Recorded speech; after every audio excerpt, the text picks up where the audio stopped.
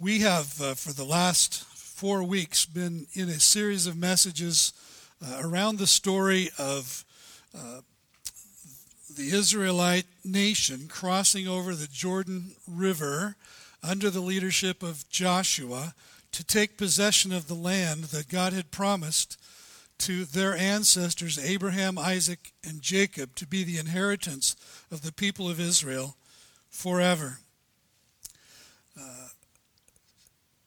You may know a bit of the story that Moses led the nation of Israel out of slavery in Egypt.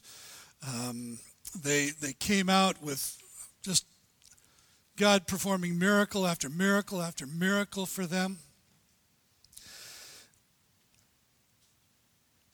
And they arrived at the Jordan River, and Moses took a spy from each tribe of Israel. 12 spies, sent them into the land to spy out the land before entering.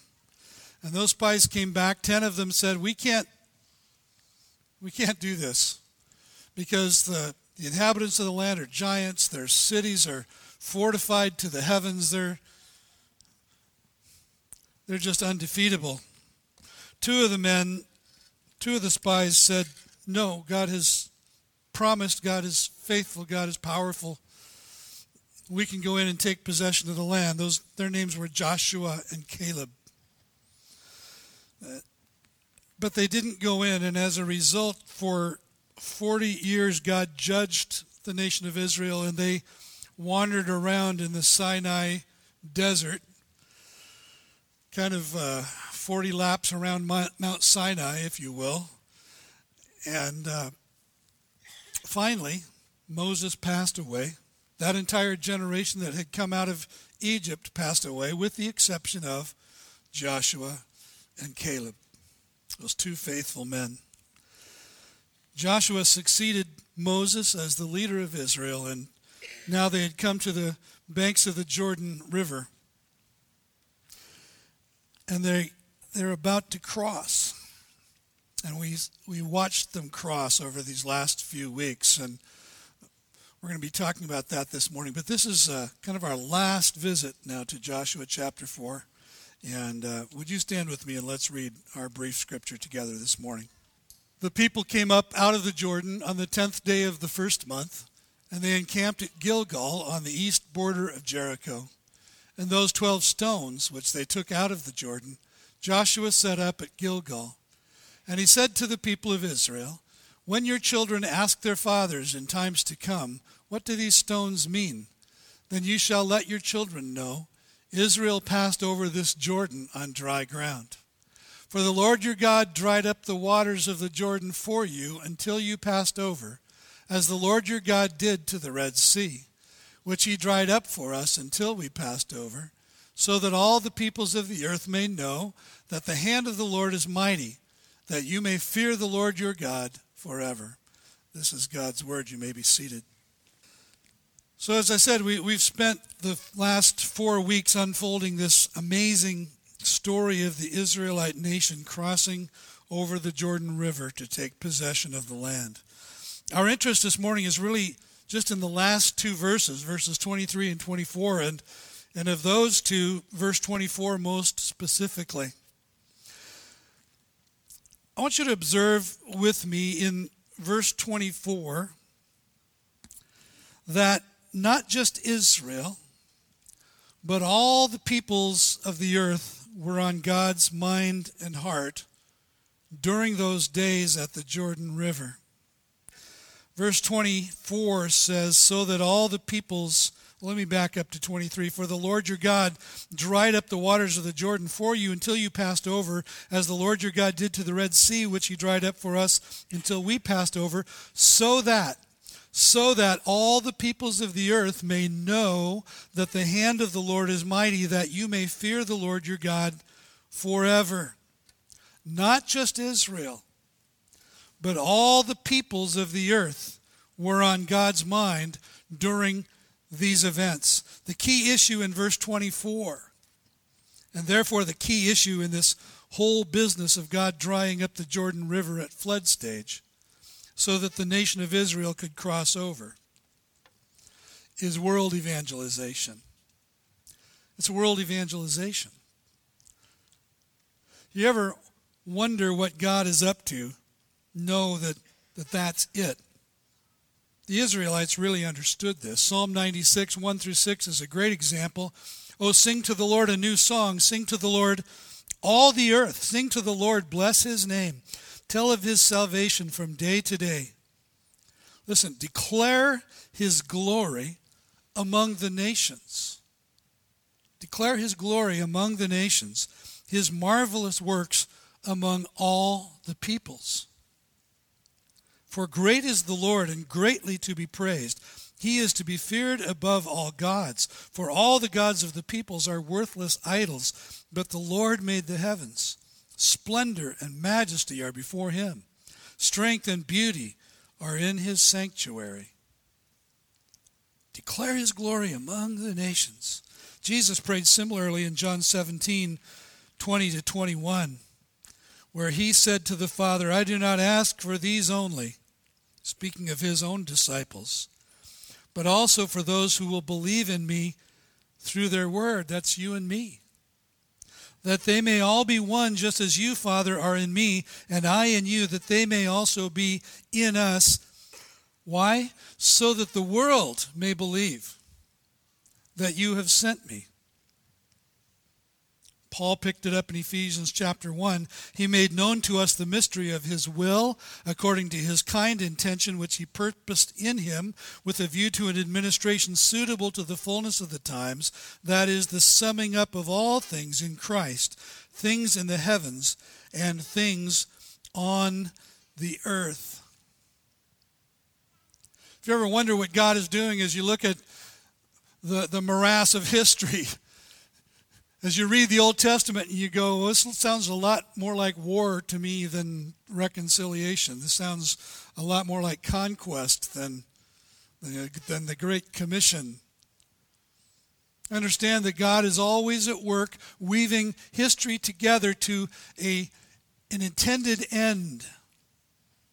And that is to bring everything in heaven and earth together under the lordship of Jesus Christ. That day is coming. That day is coming. The key phrase that unlocks verse 24 is just two words. So that. So that. The Lord dried up the waters of the Jordan for you until you passed over, so that all the peoples of the earth may know that the hand of the Lord is mighty. All that went before, as it is recounted in chapters 3 and 4, took place so that all the peoples of the earth would see and hear and know that the hand of the Lord is mighty, that his people then would fear the Lord their God forever. There are four dynamics in this story that set the stage for achieving the goal of world evangelization. There may be more here. We're going to observe four dynamics in particular. First of all, the leaders had to take risky steps of faith and obedience. Looking back in chapter 1, we saw that the leaders commanded the people in response to Joshua's command. The officers of the people commanded the people to prepare both practically. In chapter 1, prepare yourselves, he says, get your stuff together, because in 3 days we're going to cross the Jordan. Get ready. Pack your bags. The officers got them ready spiritually in chapter 3 when he said, consecrate yourselves, set yourselves apart to God's purpose, because tomorrow, the Lord's going to do wonders among you. He's going to do amazing things. He's going to perform a miracle. Consecrate yourselves. So the officers of the people prepared the people both practically and spiritually. Then the Levitical priests, the Levites, had to pick up the Ark of the Covenant of the Lord of all the earth, the symbol of his power, his presence, his atonement among his people, hefted it onto their shoulders, and then walked obediently into the river, and they took their stand there. And if you're here for the first time this morning, this river that they're stepping into is at flood stage. It's spring. Spring rains have come. The snows on Mount Hermon are melting, and it all flows. All the tributaries of the Jordan flow down from Mount Hermon. So all that snow water and all those rains and all that mud and all that silt had swelled the Jordan River. Geologists say maybe 2.5 miles wide, and it's coming fast.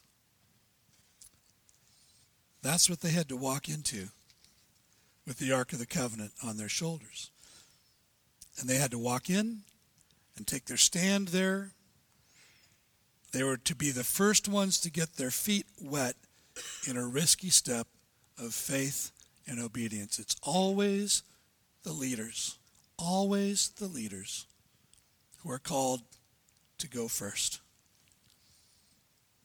Second dynamic here is that God acted to dry up the Jordan River as he promised he would. And as soon as the little toes of those Levites touched the river 20 miles upstream, God caused the river to stop at a place called Adam. And the water just stacked up there, it says.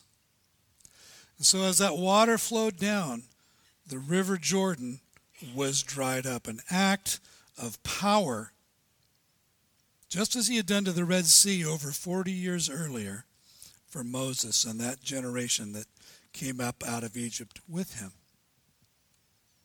So we've got leaders taking risky steps of faith and obedience in response to the command of God, and then God acting in power. We saw a few weeks ago, we used the illustration of a motion sensing light switch and observed the fact that all the power is there in the wires in the wall, but until motion is detected, power is not revealed.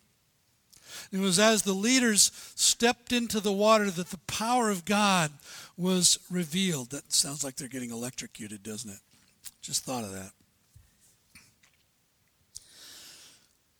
But obedience had to come first. Faith had to come first. Risk had to come first. And the leaders were the ones who were called upon to do it. Third, the people then had to follow the leaders in an act of risky faith. And remember, we saw that they were to follow the leaders, but as they were doing that, they were fixing their eyes on God, symbolically represented by the Ark of the Covenant, trusting that God would continue to command that river to stand still until every last person, every last animal, every last piece of baggage had passed over the dry riverbed. It says there in somewhere in there that they passed over in haste. They hurried over. Why? Because there's water up north. And always in the back of our minds, isn't there this thought as we're taking steps of faith? What if God changes his mind? What if God doesn't come through? But they believed God. They fixed their eyes on him, and they followed and crossed over. And then finally, the fourth dynamic is this, that the story had to be faithfully passed on to the next generation. This was a moment for that generation, but what God did and all that took place in that moment was to be communicated to all generations. The faith had to be passed on. The baton of faith had to be faithfully passed from generation to generation to generation. And when you've got leaders leading in faith, and when you've got God acting according to his promise, and when you have people who are willing to follow and take risky steps of faith, and when we are willing to tell the story of God's power and might as we experience it, then you've got something to share. In your program this morning is literature about Vision Next. You may be wondering what that is. Some of you have heard a lot about Vision Next. Some of you have only heard just a little.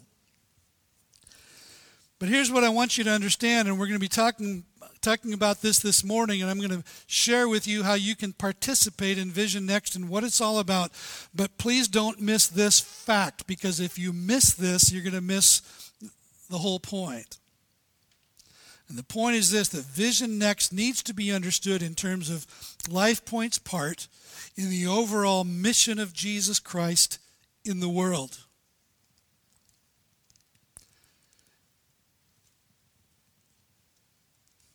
Vision Next needs to be understood in terms of LifePoint's part, our part, here in this community, in this place, in our time, in the overall mission of Jesus Christ in the world. God calls us to be faithful where we are. He calls us to tell His story where we are. And that's what this whole thing is about. In 2 Corinthians 5:18-20, Paul, writing to the church in Corinth, said this, "All of this is from God, who, through Christ, reconciled us to Himself and gave us the ministry of reconciliation." That is, in Christ, God was reconciling the world to Himself, not counting their trespasses against them, and entrusting to us, who do you entrust it to? Us, the message of reconciliation. Therefore, we are ambassadors for Christ, God making His appeal through us. We implore you on behalf of Christ, be reconciled to God. God has given to us the ministry of reconciliation. It is the continuation of the ministry of Jesus Christ in the world. As the Holy Spirit was given and fills the church, we are to continue the mission. Jesus said this in a variety of ways. As the Father has sent me, I am sending you. Go into all the world and preach the gospel to every creature. All authority in heaven and on earth has been given to me. Therefore go and make disciples of all the nations, baptizing them in the name of the Father and the Son and the Holy Spirit, and teaching them to observe everything I have commanded you. And that was just 3 examples. Jesus was always saying to His disciples as He approached the end, as He was approaching the cross, and during the time after His resurrection, telling them, I am sending you.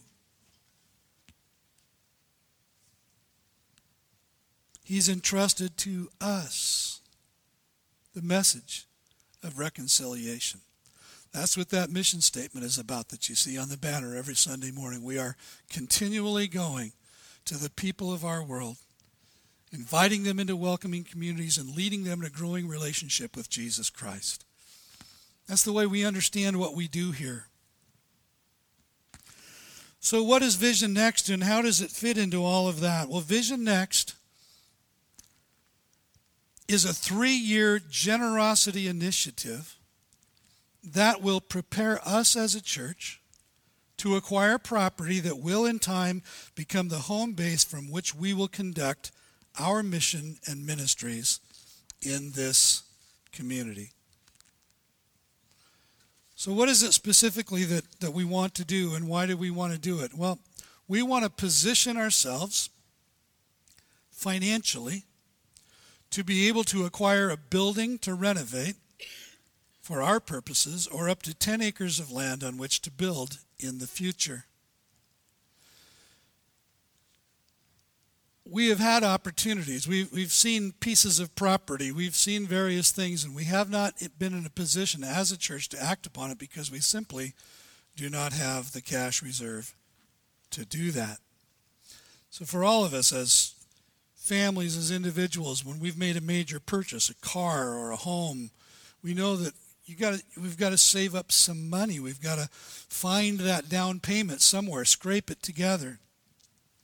So to that end, we want to engage together during these next 3 years in an initiative of intentional, generous giving over and above our regular tithes and offerings, so that when a building or an appropriate parcel of land becomes available, then we're able to make an offer, put a down payment on something. Well, why do this? Why do this? It's because of that ministry of reconciliation. It's because of that commission that we have as the people of God in the world today.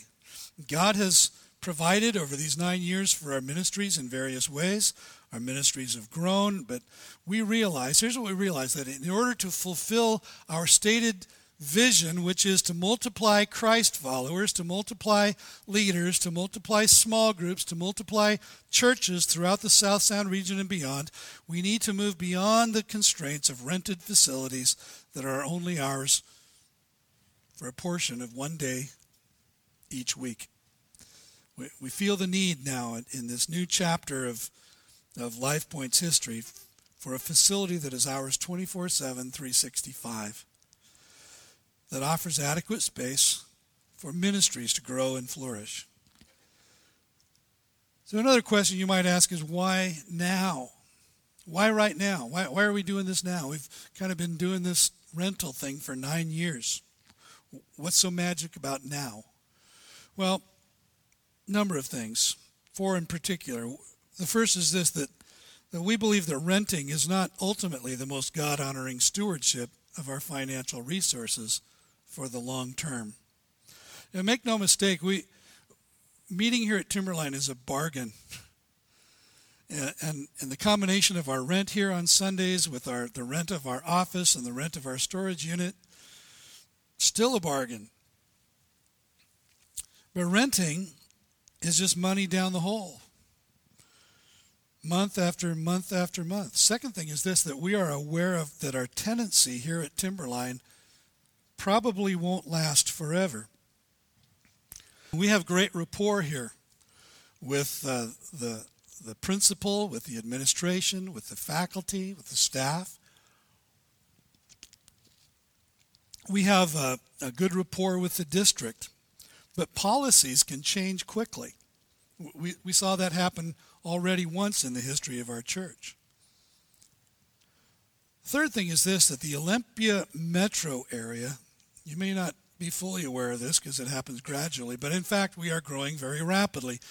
We are listed, the Olympia metro area is listed as the 23rd fastest growing metro area in all of the United States.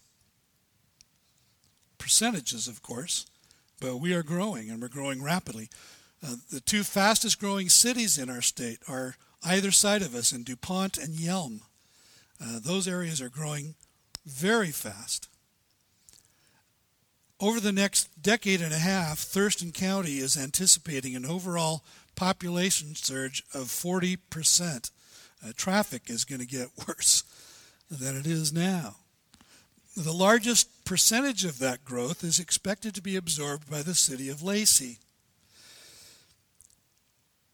And here's what we realize as we look at those statistics, because not only residential growth is coming, but commercial growth is coming. And that could result in limited available land being snatched up for development and could send prices soaring even higher than they are now. So there is an urgency to our timeline. The fourth thing is that we want to be ready to respond and not just react to that growth. We want to get in front of the curve so that we can leverage that for the sake of the kingdom of God. So we believe that God is challenging us now to take a large faith step, acting decisively now to create momentum toward a permanent facility in the future. Studies have shown that healthy, portable churches tend to grow quickly when they transition into a permanent home. And so in a new building, we could reasonably anticipate upwards growth of 100% within the first few years of occupancy. What's all that going to take? What's the bottom line? Our estimates for purchase of land of adequate size to accommodate our present ministries and growth over several years is somewhere between $800,000 and $1.5 million.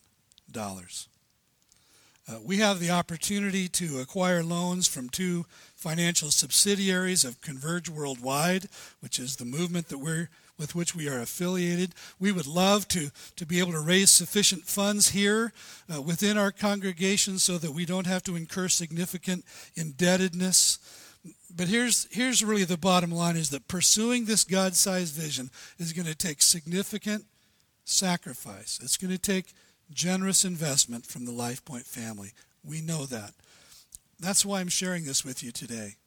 I don't want to pull any punches. I don't want to suggest that it's going to take less than what it's going to take. It's going to take a big effort on our part. To get to from where we are to where we've never been will require all of us to engage in this process with unity and intensity. What are the anticipated wins? What are the outcomes that we hope for? One is that we think this will be a catalyst for growth and momentum. People get excited not about buildings per se. They don't get excited about programs necessarily, but they do get excited about vision.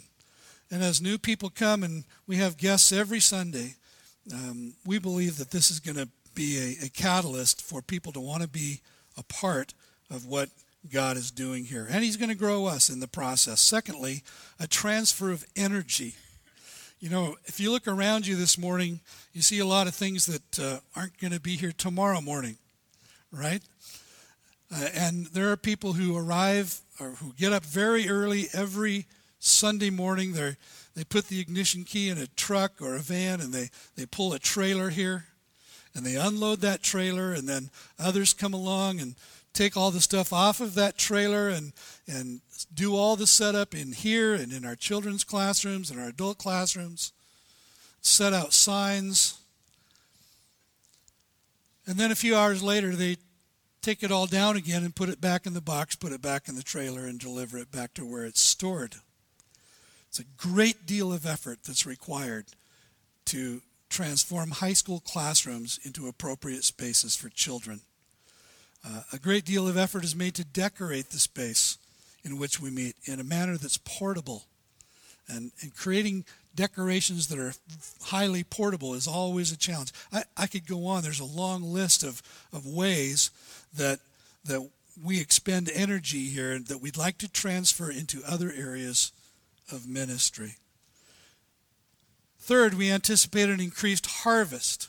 We want to be able to keep inviting people into welcoming communities, keep leading them in a growing relationship with Jesus Christ. And a permanent facility will provide a center for communicating the gospel and then for making disciples of all ages in age-appropriate learning environments that are permanent.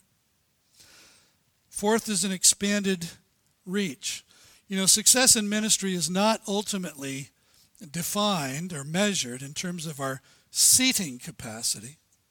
It's really defined in terms of our sending capacity. And one part of LifePoint's vision that is yet to be fulfilled is our desire to multiply reproducing churches here in the South Sound region and even beyond. And so we envision a new campus as a home base for mentoring, for equipping, for sending church planters and new congregations. Our hope is that LifePoint would become a regional center for leadership development and church planting. Over the last couple of weeks, we've remembered the life and the ministry of Billy Graham. And if you take the ministry of Billy Graham and then you combine it with other people that do crusade-style evangelism, like a Luis Palau or a Greg Laurie, you stack all that together, there are more people coming to faith in Christ today through church planting than through all of that combined. Church planting today is the most effective vehicle we have for evangelism. And so hundreds of new gospel-preaching churches need to be planted.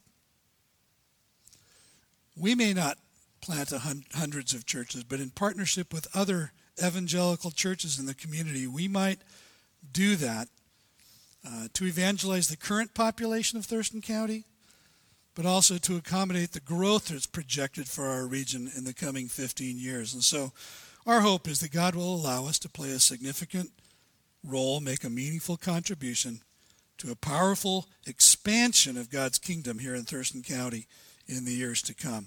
Fifth is an extended legacy, and I think is probably a product of the color that my hair has gone to and the age at which I've arrived. I spend a lot more time these days thinking about the next generation than I ever have before.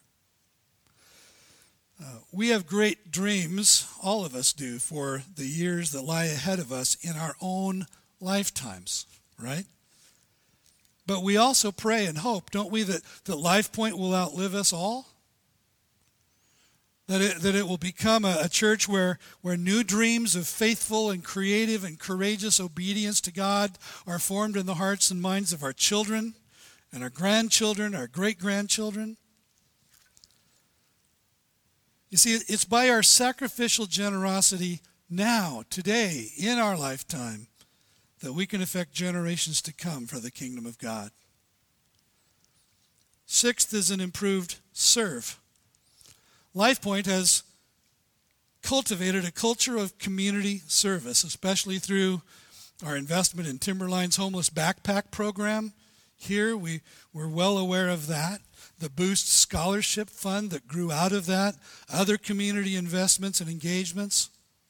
We can improve our serve by designing a campus that effectively serves those needs and others. I've been asked, if you guys move out of Timberline, are you going to abandon the Backpacks program?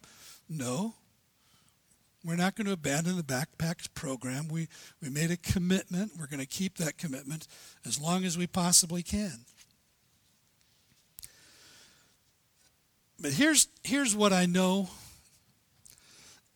that there is a gravitational pull in every faith community, every church, towards turning inward and being only concerned about ourselves and about the functioning of our own ministries. We have to resist that gravitational pull. We have to fight to maintain an external focus. And so we will again be inviting community leaders, as we have done in the past, into our church to talk about what are the needs, the real needs, not just the imagined needs, not just the perceived needs. What are the real needs that you are seeing in this community that a church like LifePoint could meet? And so we want to design a building. And, the other thing that happens in churches is that you build a building and all of a sudden it's all about keeping the carpet clean. And we need to not go there either, because it's all about service. So we've thought about a number of ideas, and these are just ideas, and I share them with you to stimulate your creative imagining. For example, hundreds of young families reside here in Thurston County, in Lacey, for whom daycare or after-school care is in short supply. A daycare facility on our campus could meet those needs. Educational space and volunteers could be provided to tutor the hundreds of students in our district who need help beyond the classroom. And we could be those tutors. We could provide space for that tutoring to take place. An athletic field on our campus would be in high demand for youth sports. There aren't enough fields in Thurston County to keep up with the demand.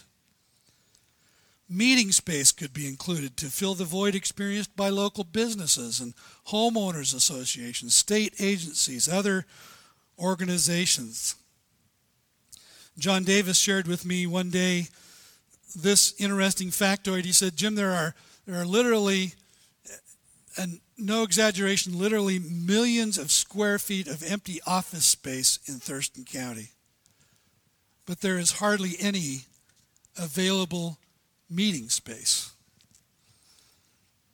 And so to do that, to provide meeting space could build a huge bridge into our community. Shared workspace could be provided for remote workers who just need Wi-Fi in a place other than Starbucks to plug in and work. That's one of the interesting phenomena in our current economy, is these new startups that happen entirely from a laptop in a coffee shop or somewhere else.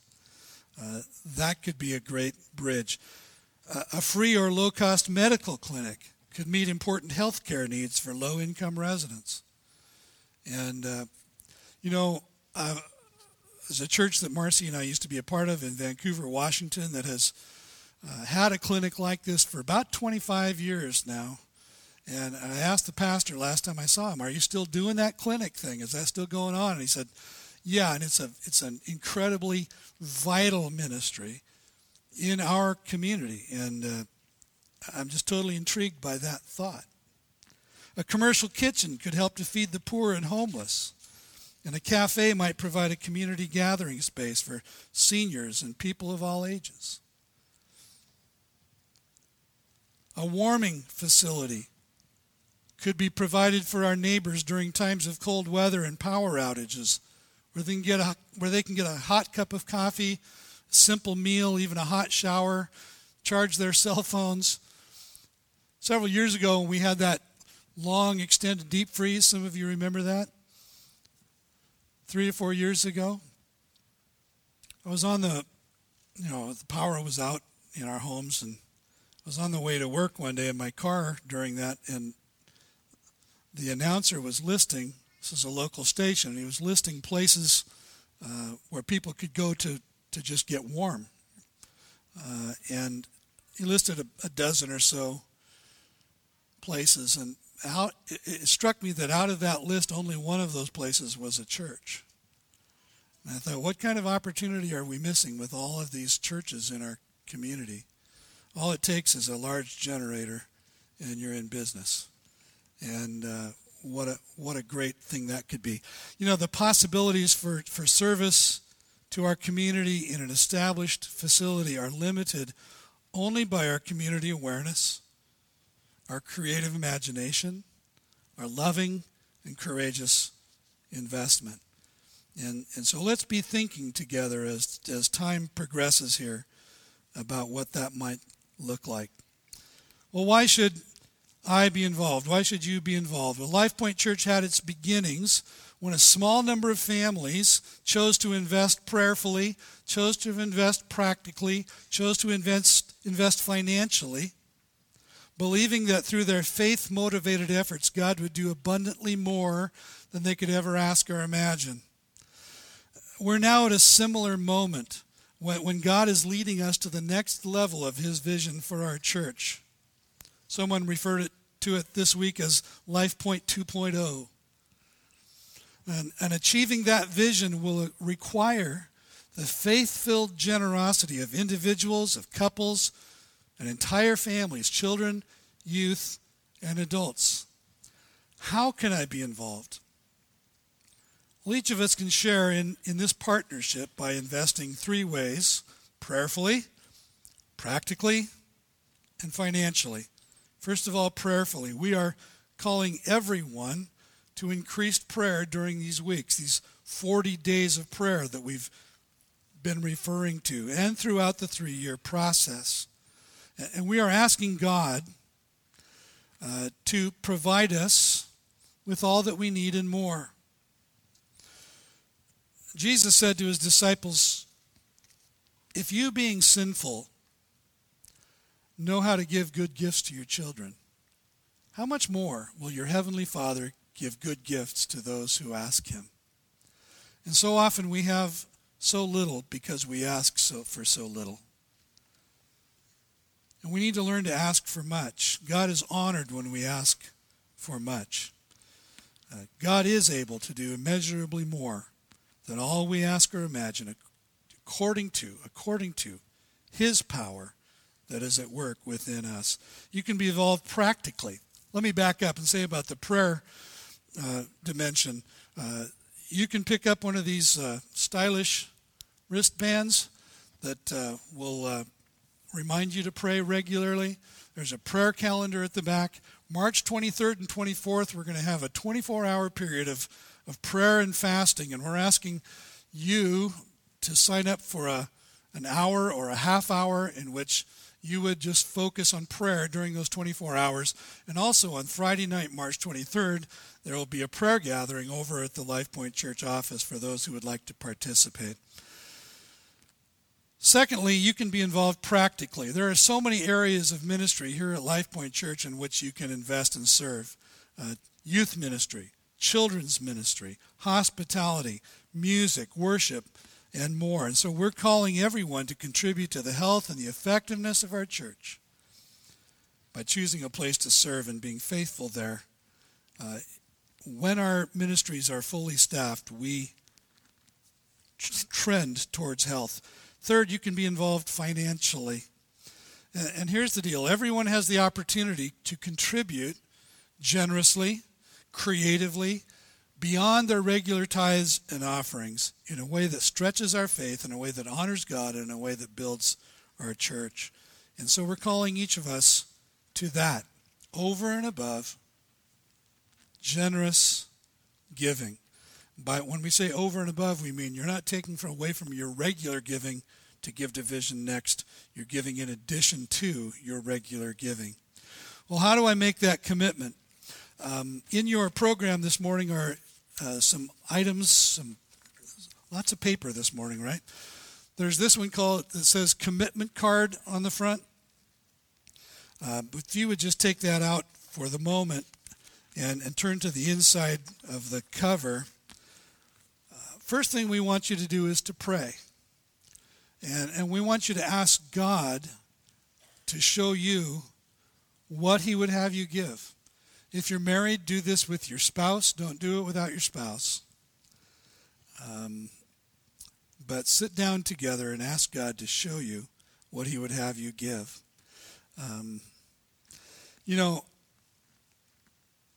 If you call me and say, Pastor Jim, how much should we give to Vision Next? I'm going to say, give it all. Just liquidate all of your assets. Send them in. So I'm sure that if you talk to God, he will be much more measured in his response and much more wise. So talk to him first. Pray. Secondly, then, we're going to ask that you record your financial commitment over a 3-year period on the back of this flyer. It says, my total investment in Vision Next over 3 years will be. And then to take that total commitment and break it up into 36 months. If you want to do it monthly, or if you want to break it into however many, 156 weeks, I guess that would be. If you want to do it that way, but the duration of the period, and then figure out what your periodic gift will be to meet that goal over 36 months. And then we're going to ask that you record all of that on the insert that's inside there and bring that with you in 2 weeks, March 25th, which will be our Commitment Sunday, Celebration Sunday, in which we'll ask you to make your commitment to LifePoint Church and Vision Next. If you can't make it on the 25th, you can also mail or deliver your card to our church office. If you forget for some reason to bring this on the 25th, we'll have more copies available here on that day. Here's some other considerations. Some have asked me, if you had cash in hand and you had enough cash that came in early and you were able to make a move on a piece of property or on a building, would you do it before the end of 3 years? The answer to that is yes, but we don't want to incur significant indebtedness. So here's a consideration that some of you might be able to do. Some won't, some will. But consider a first fruits offering that you would give up front. Maybe you'd say, here's a lump sum of money that I can give up front, either in addition to my 36 months of giving, or I just give the whole thing. Everything I'm going to give to Vision Next, I give it up front as one lump sum. We're calling that just a first fruits offering. And you can make that kind of commitment as well. And it's also there on your commitment form, a space to fill that in. You might consider setting up automatic payments for your monthly contribution. I'm convinced that automatic payments are, a gift from God to those of us who are forgetful or lacking in faith, because it just goes once we push the button, right? Third, consider other than cash gifts. You might have stocks, you might have bonds, you might have real estate, you might have automobiles, you might have a boat, something that you would say, yeah, I'm going to sell that, or I'm just going to give that, and we can receive those kinds of gifts as well. If you have a rather large, nice yacht and you just want to give it, you can just bring that to me personally. Just deed it over, and I'll use it in ministry, I promise.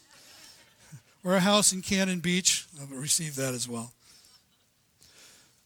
Fourth, consider matching funds. Some of your employers will match contributions to charities. And we have a way to enable that to happen. A lot of times businesses won't give to churches, but we have set up a system by which that becomes possible through an organization called the National Christian Foundation. And we can receive those things that way. I'm going to close in just a moment, but here's a few things I want you to understand.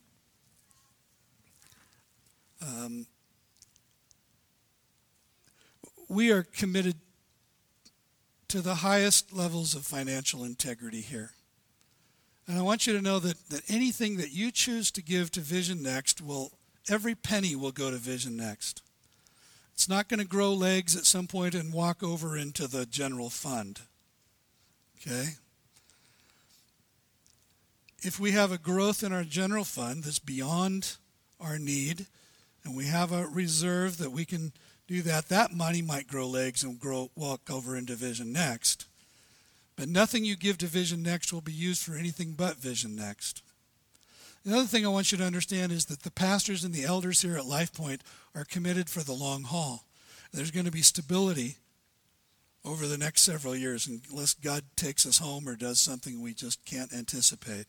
We are committed here for the long haul.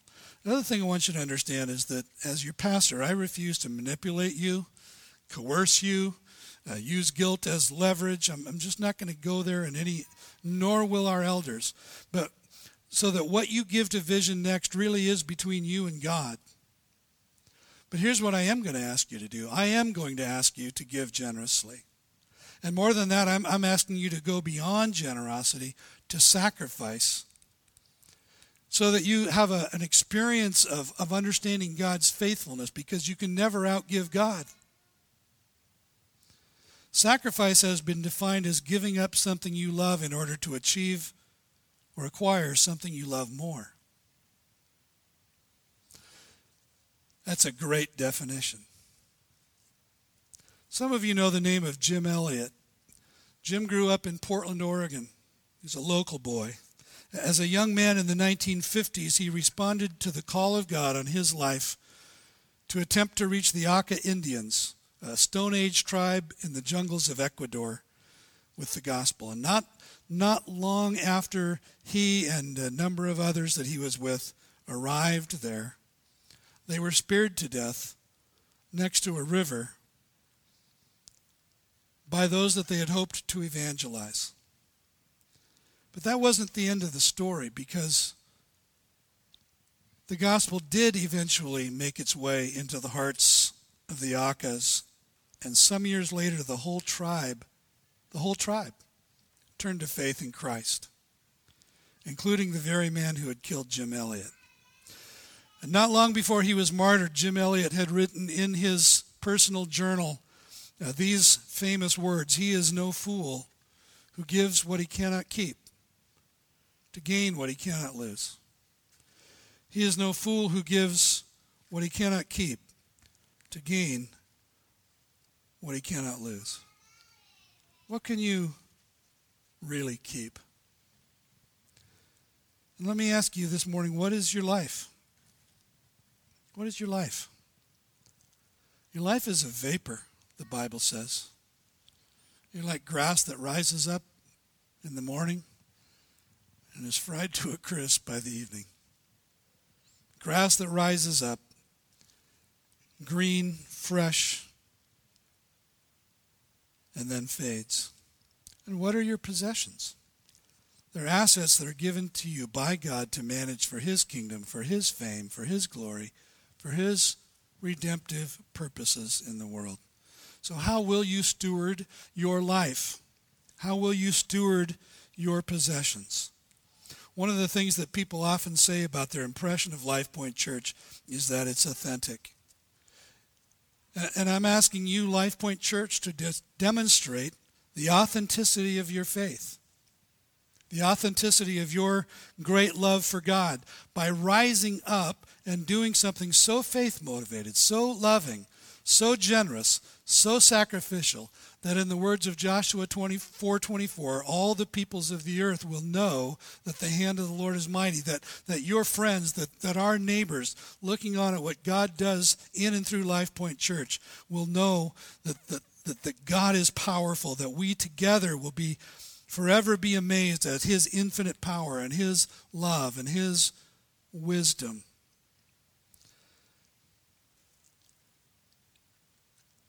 I'm about to close, but if you want more information about Vision Next, you can go to mylpclacy.com/Vision Next. That's our central hub. You'll find a website there that's got all the information about Vision Next. And then following this service up in the library, our elders are offering a question and answer session. There's food up there too, I'm told, so that's exciting.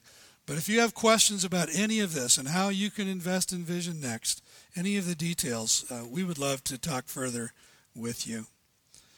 Life Point, this is way beyond me. It's way beyond any of us on our own. But we're better together, and God can use us in powerful ways to multiply our gifts for his kingdom. Let's pray together. Father, thank you for your faithfulness to us. Thank you for the many ways in our lives that you've demonstrated your power and your love. And Lord, thank you for allowing us to be a part of your ministry of reconciliation in this world. Thank you for filling us with your Holy Spirit, that we would be the representatives of Christ on earth. So Lord, help us to be found faithful in our telling of the story, faithful in the sharing of our faith, faithful in our invitation to others to be a part of your kingdom, and faithful in our stewardship. We pray in Jesus' name. Amen.